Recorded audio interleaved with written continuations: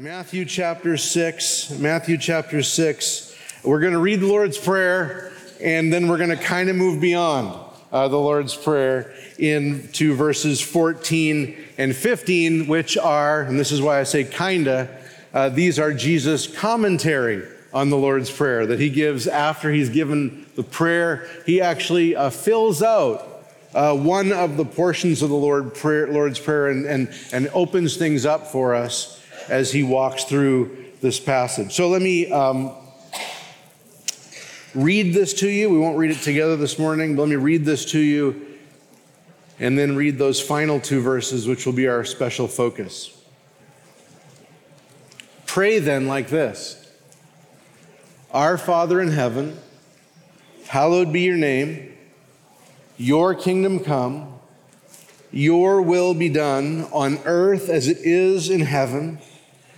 Give us this day our daily bread, and forgive us our debts as we also have forgiven our debtors. And lead us not into temptation, but deliver us from evil. For if you forgive others their trespasses, your heavenly Father will also forgive you. But if you do not forgive others their trespasses, neither will your Father forgive your trespasses. Let's pray. Father, we come before you now, and we are unspeakably needy, but you are bountiful and generous and loving. You know our frame. You're mindful that we are dust, and you still intend to speak to us by your word and not allow your word to return to you void. And we pray, Lord God, from the most weary saint here to the most energized, that we would be transformed by the renewing of your word. Lord, we pray that you do this, and we pray that you might even break days, months, perhaps even years-long patterns of unforgiveness so that we might walk in the fullness of joy that comes from being forgiven by you. We pray this in Jesus' name. Amen.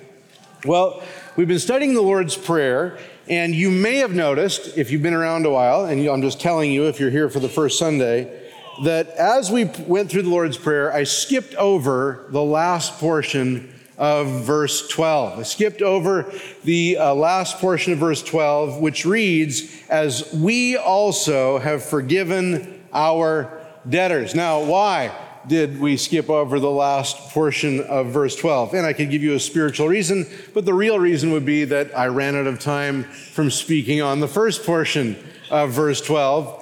But I felt okay skipping over the last portion of verse 12 because I knew that at the end of the prayer, we're forced to deal with what verse 12 is saying. Because very interestingly, Jesus feels that the last portion of verse 12 requires special commentary. There's only one portion of the Lord's Prayer where Jesus stops and goes, I need to say a little more. I need to fill that out a little more. And really what he needs to fill out a little more is verse 12. So in verse 12, we pray, forgive us our debts. And then he says, as we have forgiven our debtors, just teaching the basic truth that when we ask for forgiveness, it ought to walk hand in hand with having forgiven other people.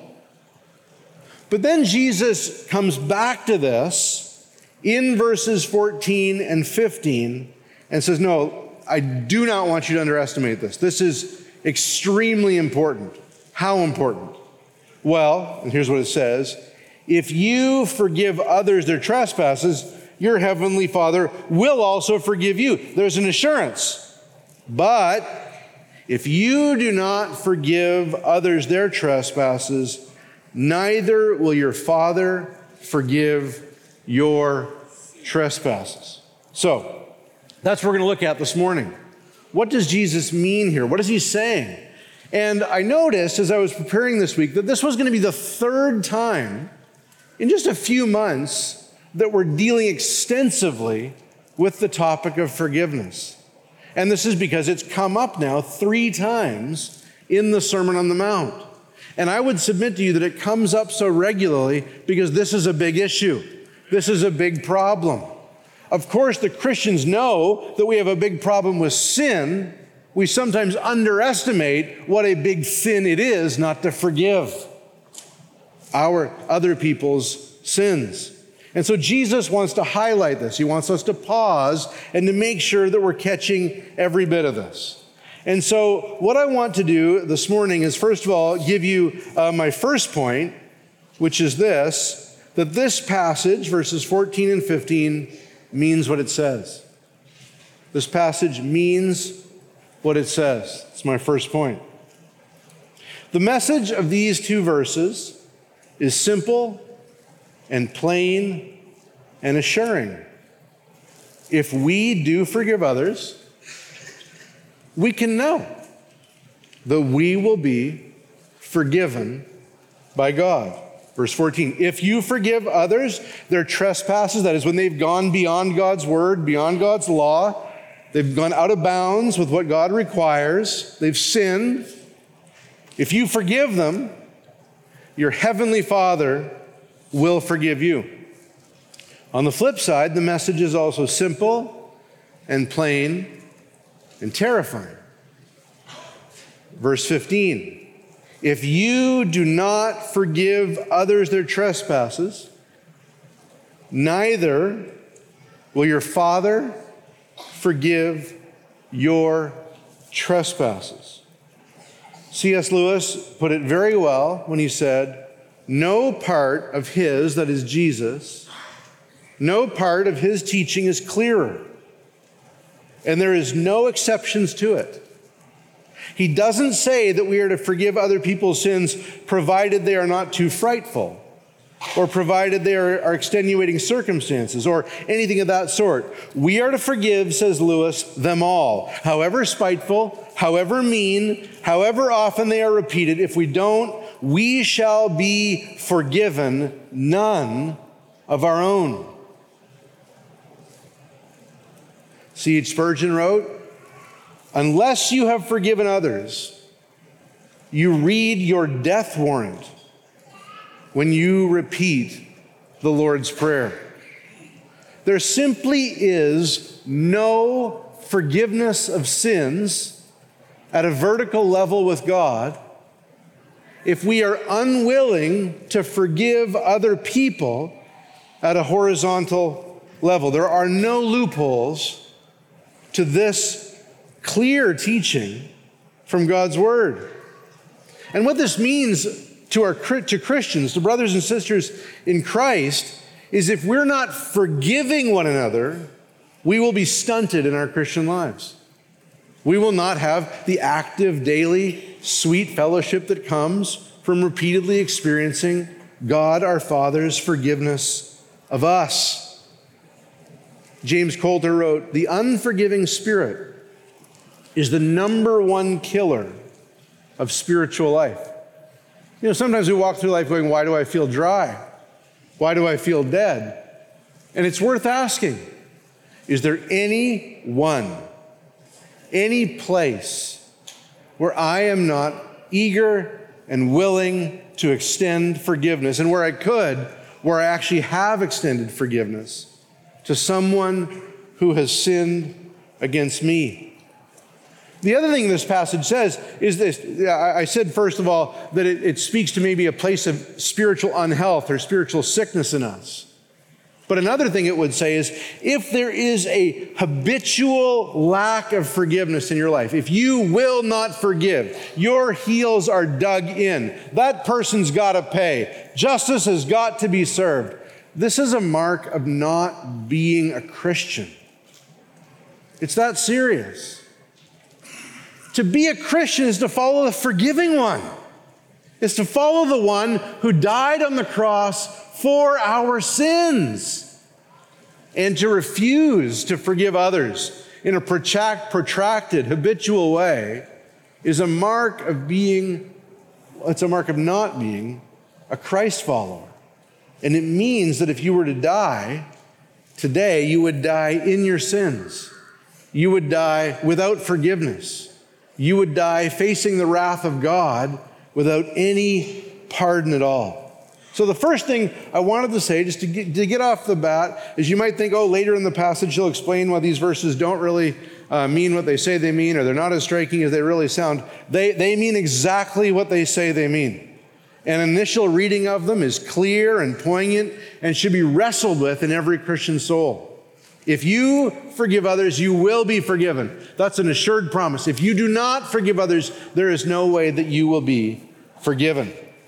So what's the second thing to say? The second thing to say about these verses, verses 14 and 15 that are commenting on verse 12, is that they do not teach salvation by works. These verses do not teach salvation by works. All human religions, other than biblical Christianity, teach that salvation is by works. That is, they teach that you achieve whatever that religion promises by working for it. If you want nirvana, says the Hindu, we must work for good karma.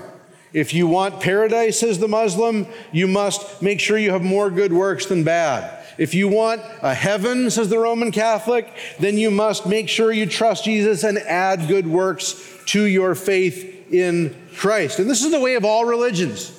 Even our secular culture, we see this principle of it works. If you want to avoid being canceled, then you have to keep up with the ever-changing code of conduct being pushed through the various influencers of our day. The principle of works is everywhere in human thought, philosophy, and religion. Only biblical Christianity says, now listen to these verses, I just can't believe I get to read them to you. By grace you have been saved through faith, and this is not your own doing.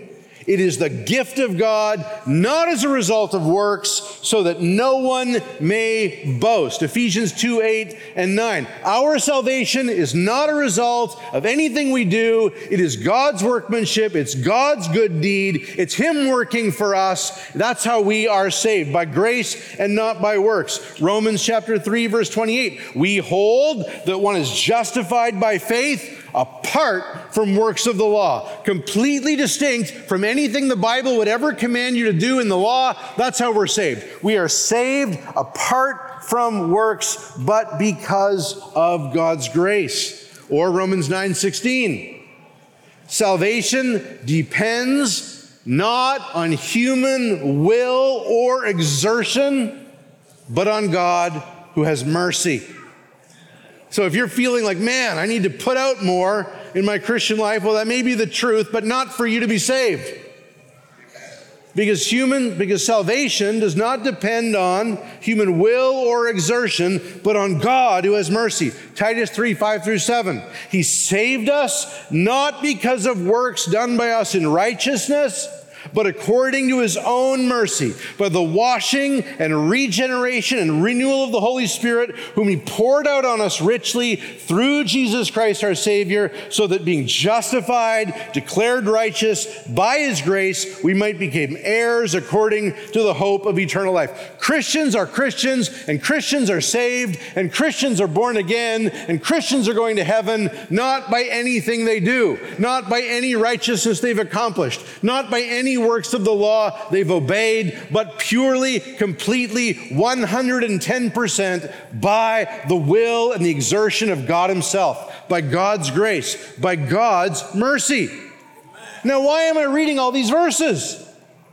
Well, because if someone were to come up to you with a fortune cookie and say, inside that fortune cookie is the very essence of Christian faith, and you put that fortune cookie on your pocket and get stranded on a desert island and think, man, I should really open up that fortune cookie with the very essence of the Christian faith in it. And if in that fortune cookie, the only verses you had were Matthew 6, 14 and 15, if you forgive others, you'll be forgiven.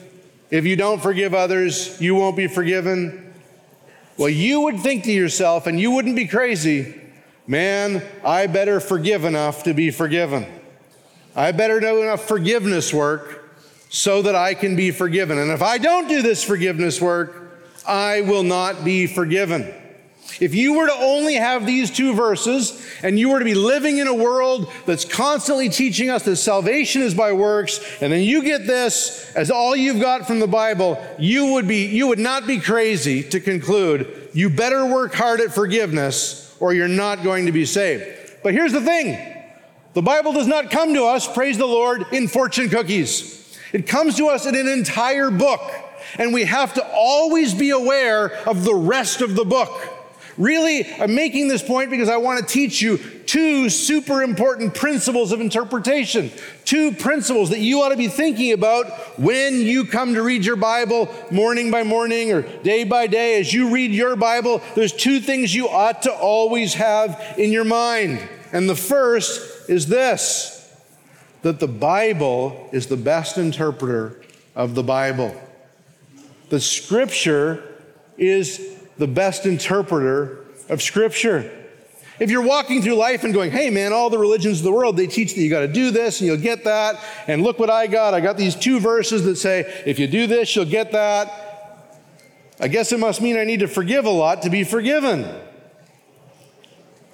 You'd come to that interpretation unless you were searching the Bible to get your understanding of things. And you were seeing that over and over and over. There's one thing you can't be mistaken about by reading a lot of Bible. You do not get saved by works. You're saved completely by grace. So if you get a couple of verses isolated in a room and they're kind of in the corner and you're thinking, I'm looking to me like you're telling me I'll be saved by works. You'd be like, that can't be right. Because I know the rest of the Bible. Here's the second principle of interpretation that we should always keep in our minds. We always let the clear parts of the Bible interpret the less clear parts. So when you've got principle after principle, it's not by works, it's not by works, it's not by works, it's not by works, it's by faith, it's by grace, it's by God's grace. And then you come to a verse like this and you go, maybe it's by works. Your brain just ought to shout, no! There's too much in the rest of the Bible to make that clear. So, why does Jesus speak like this? If this passage is not teaching salvation by works or forgive enough and you'll get forgiven, what is this passage teaching? So if I just totally lost you for the last 10 minutes, like that was confusing, I hope he starts making sense again. Come back in and I'll try to start making sense again. What are these verses trying to do? These verses, which were originally preached to believers, are reminding us that a true experience with God's grace and forgiveness will always make us forgiving. A true experience of God's grace and forgiveness will always make us forgiving. What is happening in these verses is that we have a condition. If you want to be forgiven, you need to forgive. Now the question is, what's that condition doing? What's it trying to communicate? Is it trying to teach us that salvation is by the work of forgiving? No. What is it doing then? It is testing us to see if we really understand what we're asking for. It's testing us to see if we really understand what we're asking for. Now think about this with me, and if you make it through that, I'll tell you a story. So think about this with me. When we say, Father, forgive me. When we say, Father, forgive me, what are we saying? We're saying we're sinners. We're saying we're rebels against God. We're saying we've offended, and not just offended anyone, but offended God. We're saying that we understand who we've offended against, and that's why we're asking Him to forgive us. And we're saying that there's nothing we can do. We can't, Lord, we're not coming, Lord, I'm going to get better, I'm going to improve. We're just saying, will you forgive? We're making it clear that we have no hope of doing anything. We're putting all the onus on Him. Would you do something? Would you forgive me? Because there's nothing I can do. I'm just in a mess. Would you forgive me? And on top of that, we're praying it because we actually think and hope He will. because he's promised that if we confess our sins, he is faithful and just to forgive us our sins. So when we come to God with those little words, Father, forgive me, we are saying deep things about our sin and God's holiness and his promise to forgive us. If we then turn around to someone who's sinned against us, and we begin to insist that we will not forgive them, what are we saying? We're showing that our hearts have not been touched by God's mercy. We're acting like this guy's sins are bigger than our sins. We're acting like we have a right to be unflinchingly just when God has been sacrificially merciful. We're showing that we do not know what we're asking God to do for us. We're acting like we deserve forgiveness and this person does not. So basically, we're praying the prayer, forgive us our sins, but we've got no idea what we're talking about, because if we did, we'd have hearts of mercy towards those who've sinned against us. So what's Jesus doing? He's putting out something that tests us for hypocrisy, not that calls us to work for our salvation. Well, I could try to explain this all day, but Jesus did much better with a story, so let's listen to it. The story comes from Matthew 18, and there it tells us Jesus told us a parable, which is a story with a spiritual truth. And the story came up when he was discussing forgiveness with his disciples. And let me read the whole encounter to you. So Peter came up and said to him, Lord, how often will my brother sin against me and I forgive him? Peter's like, there's got to be a limit to this. I mean, come on, let's be reasonable. And Jesus said, and Peter thought he was being he thought, I'm going to really stretch this out, show Jesus I've been learning a thing or two. And he says, as many as 7 times? Jesus said to him, I do not say to you 7 times, but 77, or in some other versions, 7 times 7, 70 times. And I remember hearing an old preacher years ago saying, if you're doing the math, you've missed the point.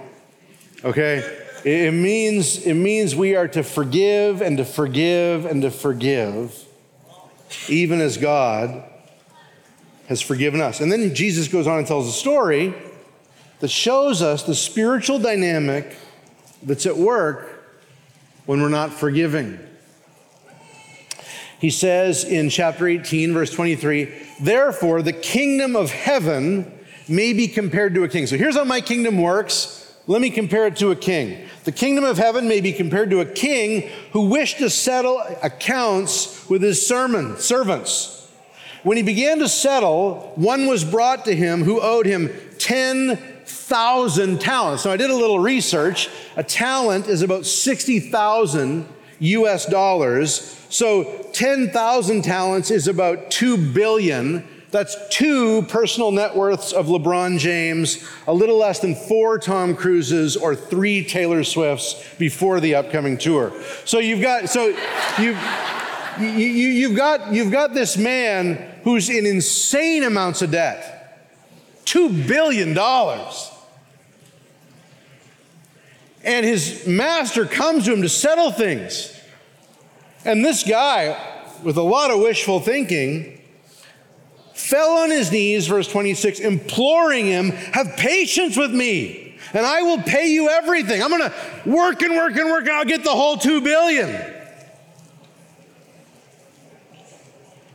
And then, instead of saying, okay, I see your work ethic, see what you can do, it says in verse 27, out of pity for him, the master of the servant released him and forgave him the debt. Some of you have got $1,000 on a credit card, or $10,000 on a credit card, or $20,000 in student loans, and you're like, Lord, if you would just make it go away. This guy got that with $2 billion. So he goes out for a walk, and it says, but when the same servant went out, he found one of his fellow servants who owed him 100, not talents, but denarii. It's about $800. 3 weeks' work at Kentucky minimum wage, 2 weeks at Chick-fil-A.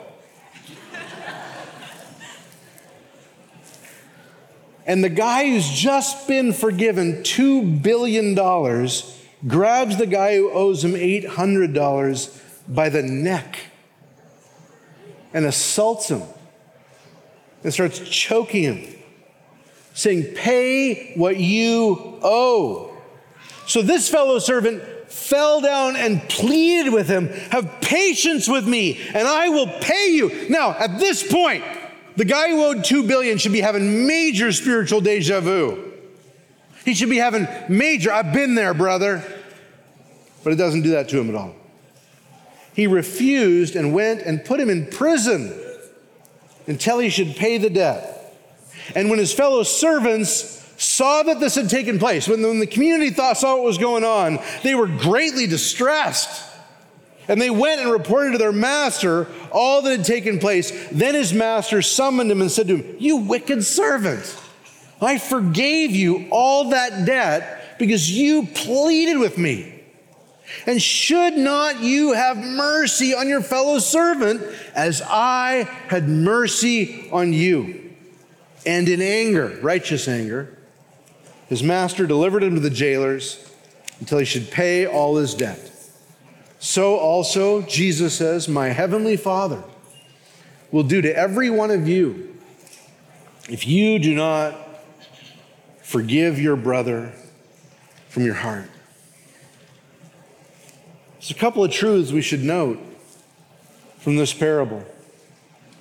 First of all, the debt we owe God for our sins is infinitely greater than the debt any man who sins against us owes us. To use a story that even falls short of the reality, we're in the $2 billion range with God. And anyone who's ever sinned in us is into us for a couple $100. They aren't even comparable. You see, our sins are measured in proportion to the greatness of the being we sin against. Oftentimes we think of sins in terms of, there's theft, then there's murder, and there's that kind of order. And then there's some degree of that. Not all sins are equal, according to scriptures. They're all equally deserving of hell, but they're not all equal. But when we measure sins according to their rank as sins, we miss this, that what makes a sin horrible is not what it is, but who it's against. So one person illustrated it. If you kick a mouse, it might be excusable. If you kick a dog brutally, it's cruel.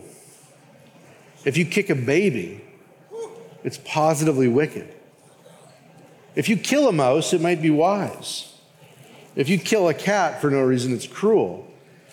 If you kill your son, you're a murderer. And if you kill the president, you are a murderer and a traitor. Our guilt and our sin debt increase according to the being we assault and sin against. When we sin against God, it is infinitely greater than when others sin against us. I should just note here, many times people have a hard time understanding the doctrine of hell. They're like, really? Lies get you an eternal hell? Lust gets you an eternal hell? You're never going to get to hell from just looking at the act, beloved. It's who it was against. It's that the sin was against a being of infinite, glorious worth. It was an offense against him. When we sin against God, it's infinitely greater than when others sin against us. It incurs a greater debt. And in this parable, the first servant had much greater debt than the second. And in our lives, our sins create a greater sin debt than anyone ever incurs when they sin against us. When we're asking God to forgive us, but refusing to forgive others, we're acting like they have offered more offense than we have to God. The other thing we should see from this parable is that receiving mercy creates a sweet moral obligation. Receiving mercy creates a sweet moral obligation in our souls. If we receive mercy from God, we should show mercy to others. It's only right. This is what the whole crowd around the servants was just like, wait, what's going on? How can this happen? They knew if you get forgiven $2 billion, you should totally be rattling off forgiveness for 800. So when we ask God to forgive us and refuse to forgive others, we are acting like God has no right to expect us to be merciful in light of His mercy. These conditions, if you forgive, I'll forgive. If you don't forgive, I won't. They're not a call to work your way to heaven by being forgiven enough. They're a test of the soul. Do you even know what you're talking about? Have you even taken in what it means that you're not going to hell where you deserve? You're not going to pay for any of your lies, your gossip, your slander, your crimes, your lust. You're not going to pay for any of it. Instead, you're going to go to heaven and be with Jesus and God the Father at the expense of His Son forever and ever and ever without ever paying a dime. And just because He forgave you, that creates a moral obligation in the soul that's not, oh man, I gotta forgive. It's much more like what Lloyd Jones said when he said, when I am before God, in touch with His forgiveness, I find my heart willing to forgive anyone, anything. And if you don't find your heart willing to forgive anyone, anything, then it's time for a season alone, thinking about who God is, who your sin is against and what it is, and who died on the cross to pay for all of that sin, and how freely, with any contribution of your own, you enter into all that He has given to you. So this brings me to my fourth point. Are you a forgiving person? Are you a forgiving person? As one who loves you, loves my own soul, I know I can help us experience more of God's forgiveness if I can help us to be more forgiving. Because there's an assurance aspect, right? If you are forgiving others, you're forgiven. That's what the passage says. But if you're not going to forgive others, don't play with me, says God. You'll not be forgiven. So are you a forgiving person? And I think there's really good insight for us in Ephesians chapter 4, verse 31 and 32. There's really good insight for us in Ephesians chapter 4, verse 31, 32. And what Ephesians 4, 31 and 32 is going to do for us is going to get us down in the weeds. Because one of the things I've found dealing with smaller human beings in my home is that if you ask this abstract question, have you forgiven your sibling? The answer is almost always yes, totally, I'm good, I'm down. And then if you watch the attitudes that actually start to surface, you start to think, I'm not sure. I'm not sure this word means what you think it means, right? And that means that we need to get down to the details into what does unforgiveness look like? What does it look like? How does it dress on a daily basis? You mean an abstract theological test? Everyone here unforgiving? I'm unforgiving. I'm for the other one, whatever. I should stop. Okay, so back to the notes. Anyway, let's look at what it is in detail. Okay, let me give you a little context. In Ephesians chapter 4, in this section, we have a number of contrasts. What should you put off? What should you put on? What do you put off? What do you put on? And so the Bible will say, put off deceit and tell the truth to one another. It'll say, let the thief no longer steal, but put on this. Let him do honest work with his own hands so that he has something to give. Okay, so there's this pattern of put off, put on. And this passage we're going to look at is the last put off, put on passage, telling us what to get rid of since we're Christians, what to embrace since we're believers. And the first, and here's what it says. It says in chapter 4, verse 31, here's the put off. Let all bitterness and wrath and anger and clamor and slander be put away from you, along with all malice. And here's the put on.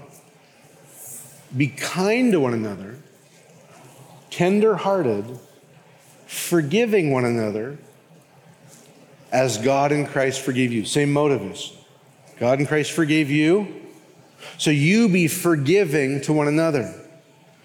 The grammar actually kind of works like this. Be kind, that's the command, and there's this participle of means. How do you be kind? Forgiving one another. The forgiveness is driving the kindness and the tenderheartedness.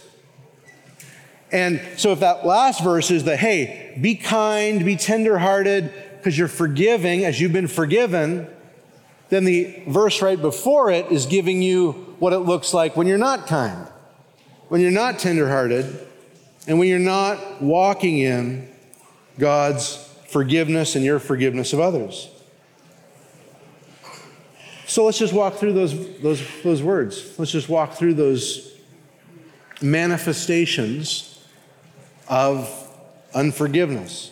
Because I'll tell you what, you ask me an abstract question, Ryan, are you forgiving? Yeah, I'm forgiving. And then get down into the weeds and ask, have you shown any of these characteristics this week? Now that's another question. And then I have to ask, what am I not forgiving? What's going on here? So the first one is bitterness. Bitterness. One of the effects that happens in our souls when we won't forgive someone is we stop being sweet towards them and we become bitter. It's a great word. It just creates a sourness, a bitterness in our own souls. Jim Wilson has written a helpful little booklet you can find online about bitterness. And then in that book, he writes, I think it's called Overcoming Bitterness. I've read it a couple of times. It's very helpful. He writes, you can see bitterness in the eyes, in the lines of the face. Even if the person is young, you can see it in their mouth. You can see it when they're smiling or laughing. You can see it in the tone of their voices. You can hear it when they protest that they are not bitter. The bitterness is central and pervades everything. When we're bitter, there's no sweetness in us towards the person we're angry with. And essentially, this has come up twice in the preaching in the last year. Pastor Jeff has pointed out Naomi had no sweetness towards God for the way he treated her. She was bitter. Pastor Joshua pointed out how Jonah had the same kind of bitterness towards God. He was angry when God took away his shade tree. And we get bitter with other people, sometimes because of real offenses, but honestly, sometimes because of perceived offenses. And once you're bitter, there's really nothing a person can do because you know what's really going on. Right? I know they were trying to make up to me and trying to be nice, but I know why they do that. We begin to see everything through a bitter lens. I think it's Wilson who points out one of the telltale signs of bitterness is you remember details. Okay? When you're bitter, oh boy, you remember the exact words, the exact place, the exact tone. You can rehearse it over and over and over again. We begin to see everything through a bitter lens. The other thing that I learned a while back that I really have been helped by is that bitterness, it's different than other sins. It's different. If I lie, I got to stare at that lie until I confess it. If I steal, I have something that's not mine. You stole that. But with bitterness, you are fixated on what they did. And there's just enough righteous indignation in your soul to shield you from the fact that you have a sin called bitterness. You're just focused on, it's not that I'm bitter, it's that they're bad. But the Bible says that you must and I must repent of being bitter. We have to do away with bitterness. We need to put it to death. It's sinful to be bitter, no matter how bad another person is, no matter how continually they've been bad. It is sinning against the God who loves you and forgave you to be bitter against another human being. But they lost. Yeah, but you're bitter. It's inconsistent with the forgiveness we have in Jesus. If someone has sinned against you, you can weep over it. You can pray for them. You can even confront them in gentleness and love, but you cannot hold on to bitterness with its entitled anger. Do not hold on to bitterness, or you will not experience God's forgiveness yourself. The next two are wrath and anger. I'll handle them together because they're very closely related. Wrath and anger. Anger is a desire to destroy. We get mad at things we want to get rid of and destroy. The first word might be more like an outburst of rage, wrath. The second, more of a settled anger. Of course, there is a righteous anger. There is such a thing as being offended that God's name has been dishonored. But then there's a far more common anger and wrath that fill our souls over personal offense. We deserve better. How could they? I'm going to let them have it. All of these are opposed to the spirit of forgiveness, which means they're opposed to the spirit of Christ. A forgiving spirit can overlook a small offense. It can confront an offense with a desire to forgive and make up, but we are forbidden from being angry. It is opposed to our call to be like Christ, who instead of pouring God's righteous anger on us, took it on himself. One of the best moments of my entire life was Jeff King looking at me in a difficult situation and saying, you know, you have no right to be angry here. You must stop it. And it was so interesting because I'd had lust in that category for years. I'd always known I have to stop lust, I have to fight lust, but anger is just so much easier to justify. Even though Jesus deals with anger before lust in the Sermon on the Mount. We are forbidden from all sinful anger, and we are prone to thinking our anger is more righteous than it really is. And we will kill our spiritual lives with that attitude of unforgiveness. Because God will not forgive us when we're holding on to not forgiving others. Clamor. You see that next word? Clamor. The word means a loud cry or a shout. And where there's a lack of forgiveness, there will be yelling. This sin is being committed whenever we have shouting matches in our homes. I have often found it easy to excuse yelling because God wants me to passionately hate sin. However, I've lived long enough in this church to know that there are many families that fight sin without adding the sin of yelling at each other. And it's much more effective, much less exasperating. Yelling at people does not come from a heart that is saying, the main thing I want to do about your sin is to forgive it. Slander. Do you see it there in the passage? Slander often comes when we have been sinned against, but instead of confronting the person to their face, we drag their name through the mud when they're not around. It's a way of destroying them without them seeing it. We spread lies about them or exaggerate reports about them. We denigrate and defame instead of forgiving their sins and then covering them and forgetting them like God does with ours. This is to be utterly put away. It has no place in the church. Christians are to run from this sin like they would from embezzlement or murder or theft. These are the sins that will turn your kids away from Jesus. Where you're going to church every Sunday, but when they get you behind closed doors, there's clamor, anger, wrath, slander, bitterness. It just all says, All my parents are involved with religion is a big charade. They don't mean it, not when they're all alone. Finally, notice malice. Malice is a set desire to hurt someone. You're not going to forgive their debt, but you will make them pay.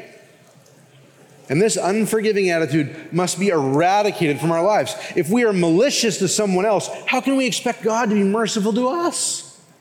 Can you imagine if God was malicious? We would have every reason to be destroyed. Finally, Paul gives us some commands that go along with forgiveness. I love this.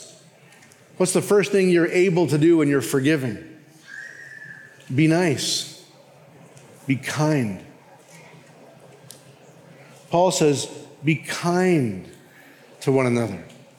When we're angry, we can't find it in ourselves to speak nicely. When we're forgiving, we find it in ourselves to confront others in a spirit of gentleness. We can be kind. If you can't be kind to someone, it's a pretty good indicator that you're not forgiven them. And you say, but I'm tired. I'm menopausal. I'm depressed. God knew about all those things when he wrote his word. If we will keep our hearts up close to his cross and remember his forgiveness, we will find the strength and the motivation to be kind in the face of all kinds of physical and circumstantial challenges. Notice the next one. Be tender-hearted. When people sin against us, the natural reaction is to get a hard-hearted, self-protecting, caustic, sarcastic, prickly, mean spirit. But a tender-hearted person can feel the pains compassionately of someone who's hurt them. They know they're sinners and they can be tender to their fellow sinners. They are compassionate to the one who was not compassionate and righteous with them. Now, all of this might seem like pie in the sky religion, but beloved, it can be done. It can be done because Jesus has fully paid for all of our sins. He has forgiven us. We did not kick the dog or kill a sibling. Our sins are against God. We are the kind of people who would have hung him on a tree, but he hung on that tree for people like us because he's kind and tender-hearted. So we can release and let go of bitterness, malice, wrath, clamor, anger, and all the rest. Well, let's deal with a few special cases and then we'll be done. Our time in the Word. Some of you are listening to this and you're saying to yourself, I have forgiven those who sinned against me, but I still sometimes have bitter thoughts and angry memories. Have I really forgiven? I imagine you have. Whenever we make a clean break with sin, there are still remnants that can come back to tempt us. The person who is given to porn may have sinful images come into their minds years later. The person who gave up stealing years ago may find greed and entitlement welling up in their soul long after they quit stealing. If you have forgiven someone and you find that feelings of bitterness or anger well up in your soul, the answer is not to doubt that you've ever forgiven them. It's to keep forgiving. It's to keep releasing the debt they have against you. Keep wiping it away. Don Whitney, in his excellent little book, 10 Questions to Diagnose Your Spiritual Life, tells of the anger and bitterness he felt towards a woman in his first church who lied about him, organized secret meetings with him, ruined both he and his wife's health with her persecution. And he tells of after he had forgiven her, he would still get feelings of bitterness and rage and find himself clenching his fists. But he would just hold on to the promise to forgive that he had made. And over time, things got easier, and the angry feelings began to diminish. His story reminds us that being tempted to go back on forgiveness does not mean you've not forgiven. It just means you need to press on and continue to forgive. You've forgiven, but you need to keep up the fight to forgive. Rest assured that as you are in the fight to forgive, he will forgive you any sins you confess to him. Second thing I want to just tackle before we're done. Some of you may be thinking, I would forgive the person who sins against me, but they don't think they've done anything wrong. Or if they do think they've done anything wrong, they won't repent to me. Well, here we need to understand that for forgiveness to do the full work of reconciliation, it really is transactional. It involves two parties. With God, He forgives us once we repent and believe. Jesus on the cross saying, Father, forgive them, didn't mean everyone who heard Him got to heaven. It meant that Jesus was praying for them to be forgiven, and when they repented days later at Pentecost, many of them were. But there is no just unilateral forgiveness with God. God forgives those who repent and believe. It's a transaction with two sides involved. With people too, for forgiveness to bring reconciliation, there must be two parties involved. They must ask for forgiveness for you, or ask for forgiveness, you confront them, and then you can forgive and a relationship can be restored. What about when they won't ask for forgiveness or they don't even see their sin? Well, in that case, you want to have a disposition of forgiveness, a willingness to forgive. We are only responsible to be at peace with all men insofar as it depends on us. God has not made us so that we're trapped by anyone else's attitudes. You cannot forgive those who will not repent, but you can stay away from bitterness and anger and malice by being ready to forgive. You can be ready to forgive and free from bitterness and anger and malice. You may not be able to restore the relationship just by being willing, but in your willingness, you can be kind and tender-hearted to the person you would love to forgive. And finally, what about someone who asks me to forgive them? Do I have to trust them immediately? In a normal, healthy relationship, the answer is yes. And I need to say that first because we're too sinful for me not to say that. All of us are prone to say, I forgive you, but I don't trust you, as if we were so high and mighty and trustworthy ourselves. So normally, yes, forgiveness and trust should walk hand in hand. But there are situations where we should be wiser than that. When a man confesses to child abuse, we do not put them in the care of children the Sunday after they repent and believe. When a woman confesses to adultery, it can be wise to ask where she's going this Friday night. Forgiveness does not mean immediate trust. Think about this. When God forgives people, He does not immediately make them elders in the church. Why? Because they have to prove themselves trustworthy. Elders must not just be forgiven, but above reproach. As my friend Paul Martin says, justification is not the qualification for ministry. Proven character is. In the same way, there may be people you have forgiven who you're not ready to be alone with. Or there's people who are in charge or you're not ready to be vulnerable with. You should seek counsel about what lines to draw around a person who's repentant but has been dangerous and harmful. You should seek counsel from more trusted and mature Christians in your life to make sure that appropriate lines are being drawn so that someone's not using your forgiveness as an opportunity to hurt you again. Well, I could say a little more, but I'll just close with that. Beloved, we want to keep the channels of God's grace flowing at Emmanuel. We want to be a people who are constantly experiencing His forgiveness. And that means looking to where He forgave us in Christ and then making sure we're forgiving others. I guess I need to say this before I close. Is there someone you need to go talk to? Is there someone you need to go and speak to about a sin? Not just in the moment when you're mad. That's how it happens, right? Okay, I'm asking you to say sorry. Well, that doesn't usually work very well. But is there someone you need to go to with a heart ready to forgive them and then extend that forgiveness? And as you extend it, to feel afresh God's forgiveness of you.